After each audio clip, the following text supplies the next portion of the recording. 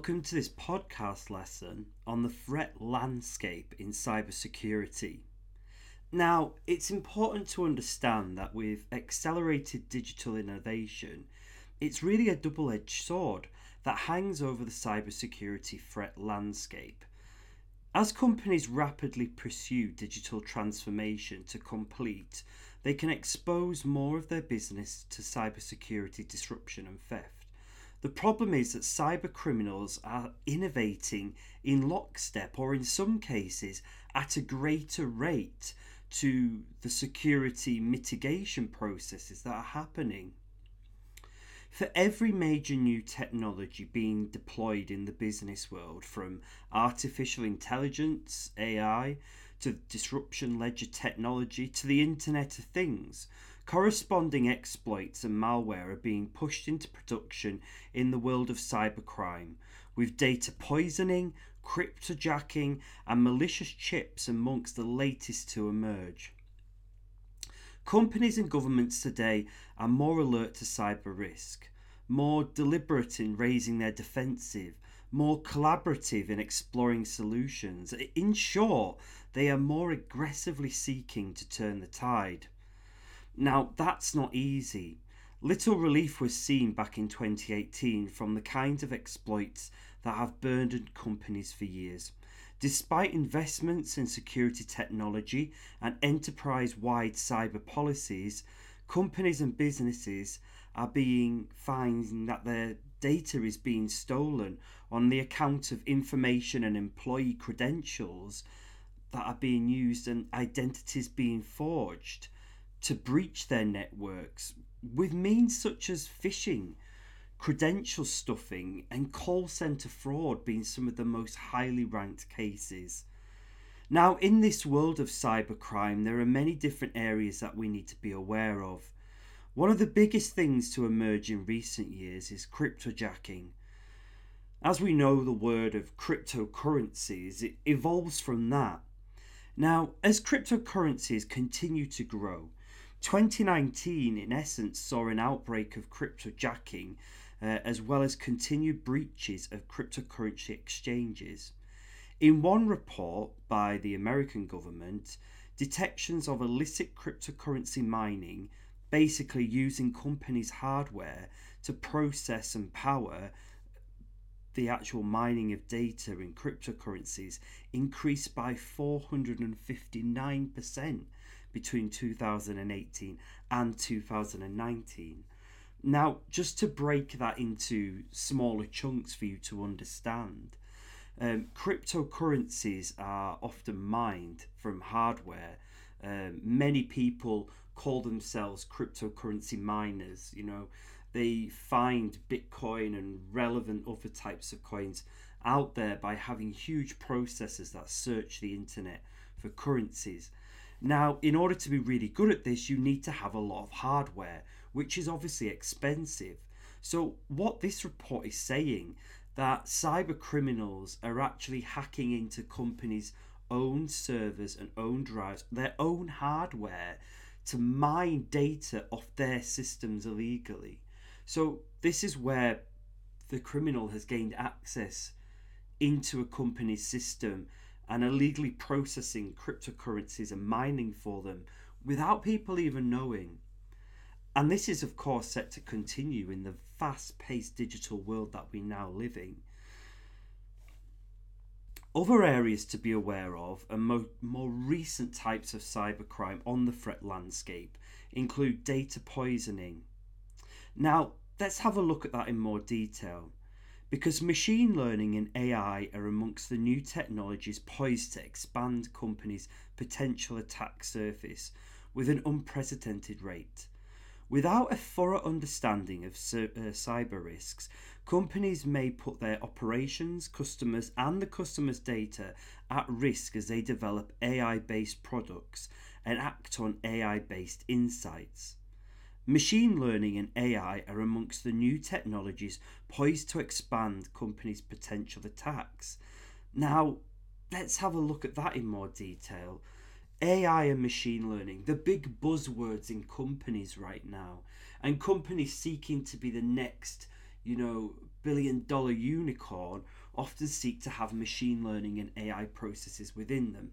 Now, this could be a very simple machine learning on AI process of communication. For example, maybe a bot being used within a bank. When you often think you're speaking to someone on those little chat functions, it may be AI or machine learning technology. Now, machine learning and AI only is as good as the data that it's trained from. So if a company wants to set up a machine learning project, they have to train the machine like, a human training a baby or a child, let's just say. The child's brain will only learn certain words, colours, sentences through education, right? And essentially, what happens in machine learning and artificial intelligence is you have this machine, but it's not going to be able to learn unless you train it. Now, what data are you training it with? You may have to train it with customers' data. It depends on what the outcome of the machine learning project is. But if you want to know about, say you're building a machine that can respond to customers' complaints, in a department store, right? So you're training this machine to be able to answer questions that someone might phone or message in. So with that, they need to be able to understand problems.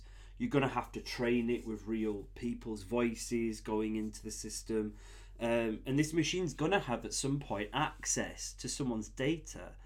Now, if you don't fully understand the risks that are involved when setting up a piece of machine learning or artificial intelligence, a cyber criminal could find the vulnerabilities in your system, hack into it, and use that to get to your customers' data. So that's where data poisoning, manipulating the data, come in. Now, data poisoning actually happens where the data is changed to benefit the hacker. So imagine now that someone's gone into the machine. They've not stolen the data, but they've actually used the data to manipulate it, to change it for their own benefit, right? So imagine if that was a competitor, they would want your machine to say the wrong things or do the wrong things. Now that could have disastrous effects, especially, looking at medtech. Imagine if you had an AI machine that was giving out diagnosis, for example. That could have really catastrophic effects on that. So data poisoning doesn't just happen with machine learning and AI. Let's sort of look at the bigger picture. But its vulnerabilities in machine learning and AI allows the data to be changed, to be poisoned, which means that your machine and your company is giving out the wrong information. And that's quite scary to look at, right? Not just in artificial intelligence, but imagine if someone, a country or another company had hacked into your medtech, your medical healthcare organization, and changed, the dosage of medicine or the actual medicine that a doctor needs to give to a patient. That could lead to more deaths and fatalities than actually another war. So if a country or a company wants to really create devastation and poison the data to create something horrific from it, that could happen. Now, all of you are going to be working in those medical situations, but just imagine if your data was changed to benefit the other person. It could be something as simple as a customer service operation to a business operation. There are huge disastrous effects from data poisoning. Other areas that we need to be aware of are skill shortages. The available workforce is not keeping pace with technological innovation, both good and bad. The cybersecurity skills shortage has widened to 3 million worldwide and growing. According to a professional cyber certification group and more specialized discipline, the bigger the problem, the application and the security is making the problem bigger, essentially. This is huge. Especially just now, I was talking to you about the huge advancements in artificial intelligence, machine learning, more businesses going online. Innovation is moving fast, but our teams are not moving with the innovation. Or, let's look at it this way, they are, but they don't know the threats and vulnerabilities. Thinking about working at home or storing data on something as simple as a Microsoft SharePoint might seem secure to you, but Microsoft SharePoint is one of the most hacked sort of systems. So it's not just that people don't know how to use the innovation in technology, because they do, but they don't know the threats and vulnerabilities. And it's skills shortages that are causing the biggest problem. We just need to train our staff more. One of the reasons, why you are doing this course and trying to visualize this.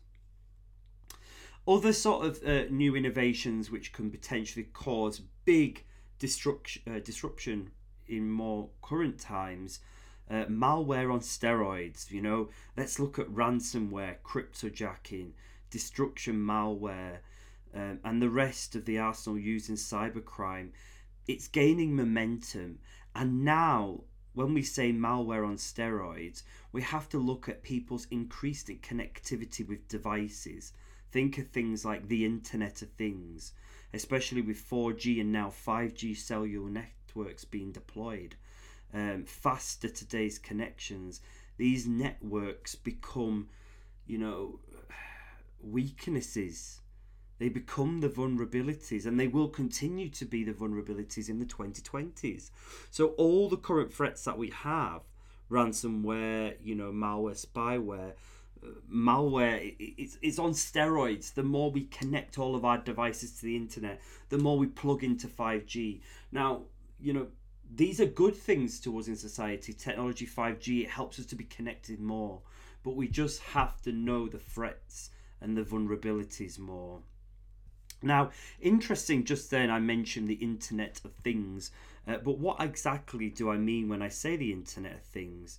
In the broadest sense, the term Internet of Things encompasses everything connected to the internet, but it's increasingly being used to define objects that talk to each other. Simply, the Internet of Things is made up of devices, from a simple sensor to a smartphone and wearables. Everything's connected together. So in essence, all these connected devices go into sharing data. But why do connected devices need to share the data? Well, the argument has been raised that only because something can be connected to the internet, it doesn't mean that it should be. But each device collects data for a specific person. That may be useful to a buyer or a wider economy. Now, the Internet of Things can be made up of many different compartments, and one of the biggest growing areas of everything being connected to the internet are through smart homes and smart cities. These words are coming about now more and more often as economies grow. Smartphones and Internet of Things is having devices in your home that may help you repeat a shopping order, or something that may know that when you're running out of something and remind you to buy it. These connections are connected to your shopping accounts, which then go to connect things like bank cards, credit cards. Also, let's look at vehicles as part of the Internet of Things. Things like renting scooters and cars within our cities are often done so by scanning tools, QR codes, which allows you to unlock it. Again, devices which are connected to your account and personal billing information. So it's those things that can cause the biggest vulnerabilities now, as our devices are more and more connected to our personal information and data. So to take away, it's easy to take your ball off given the complexity in both technological innovation and the cybersecurity threat landscape. It's more important than ever to ensure that continued focus on your cybersecurity strategic plans and making adjustments based on the evolving threat landscape, so you're prepared to prevent, detect, remediate all those cybersecurity issues. The cybersecurity threat landscape is forever changing, so what becomes popular on the threat landscape right now may not be the same next year. So that's what we're saying here. Keep your eye on the ball. This is where risk registers, planning and understanding takes place. The more and more our homes and workplaces are connected to the internet, the more vulnerabilities there potentially are. And really, that's what we're trying to tell you within this course. This isn't a cybersecurity course if you have the IT background. We just want you to be aware to put your manager's hat on, your risk management. In business, we do risk analysis and risk management all the time, on financial performance, objectives, target setting, but we're not doing enough on cybersecurity. And to be honest with you, it's putting those same principles in and applying them to the cybersecurity world, especially now in an era of working from home. A new study of cybersecurity experts by Gartner found that analysts are most concerned about the rapidly evolving threat landscape, which has changed exponentially since the onset of the COVID-19 pandemic. Gartner conducted the Security and AIM Solution Adoption Trend Survey online between March and April of 2020, taking in responses from 405 experts in North America, Western Europe and the South Asia Pacific regions. All the respondents are in charge of risk management and work for enterprises that have had annual revenue of more than 500 billion. Now from this, and just this year, cyber criminals have used the pandemic and changes to the nature of work to unleash a wave of spam, malware, phishing scams, coronavirus related business and email compromise attempts, SMS phishing and credential theft attacks. This really important survey also found that respondents were seeing an increased amount of activity from advanced persistent threats originating from nation states. So it's not just hackers now, it's hackers working for states which are trying to make compromises within our systems. Just before we move on, I mentioned there, to unleash a wave of spam, malware, phishing scams, SMS phishing. These are big. I mean, I see them myself so much. Even today, I got an SMS phishing scam about a parcel that I'd not picked up, and to click on this link. I know I don't have those parcels, right? I know my parcels really come from Amazon or through a business account. Now, you and me, we be clued up on this, but not all of our staff members are. Phishing attacks are the most common cause of getting into a system, and a member of staff only has to be able to click on a link, and potentially a hacker has access to it. And I'm so increasingly worried, about all these people now working from home and not understanding these vulnerabilities in a way. And I play homage to, there are good Dropbox softwares out there, like Dropbox or SharePoint, but they're not secure. People think because they're attached to, say, a big brand like Microsoft, they're secure. They're not. We really have to. The only way to avoid, certain things happening is to look at sort of GDPR and data protection laws, where it does ask the question: do you really need to be collecting that data? Let's just look at the thing of, if you have to see ID, passport, driving license or something like that, what might have happened in the past is someone may have sent you a picture of it. Now you then have that picture in your system, but do you actually really need it? Do you just need to see the ID? To which this whole thing could be eliminated by someone just showing you their ID to a webcam. You don't have to physically take a copy of it. You may do, you may not, I don't know. But that's just one solution of, do we really need to collect the data, or do someone of authority just need to see it and tick a box to say they've seen it? Because, there are millions of people working from home now, and they don't have the protection maybe from the firewall that they had in the office. All right, they're on their own Wi-Fi at home, using their own devices, which they may also take on holiday with them. So then you also have to think of, okay, should we really be giving staff our own company devices as well? That's what we need to think about. Okay, so with millions of people working from home, enterprises are now forced to protect or exponentially larger attack surface. And survey respondents said the number of exposed virtual private networks and remote desktop protocols had increased greatly. That's what I'm saying. All of the digital workplace solutions that were implemented to supplement the loss of in-person workspaces around COVID-19 spurred new threat vectors, and security teams had no choice but to create entirely new methods of protecting remote endpoints as well as managing patches. Before the pandemic, most enterprises designed their risk appetites around the assumption that remote working was the exception rather than the norm. Kerr said in this statement, when the scenario is flipped, risks such as always on VPNs and bring your own devices, which were previously lower priority from security leaders, suddenly became top of the mind. This forced security teams to rapidly reassess their enterprise's risk landscape and deploy new solutions and policies accordingly. So look, what was probably low priority from you right now, someone working from home on the odd occasion, is now a high priority, right? The fact that they're checking their emails on their mobile phones and at home on a VPN or their own personal Wi-Fi is a high risk, and that should be made apparent when you're going to do your risk registers within this course. We want to see examples of you knowing that people are working from home, and that should be apparent within your system. So, in essence, the cybersecurity threat landscape is huge and always changing.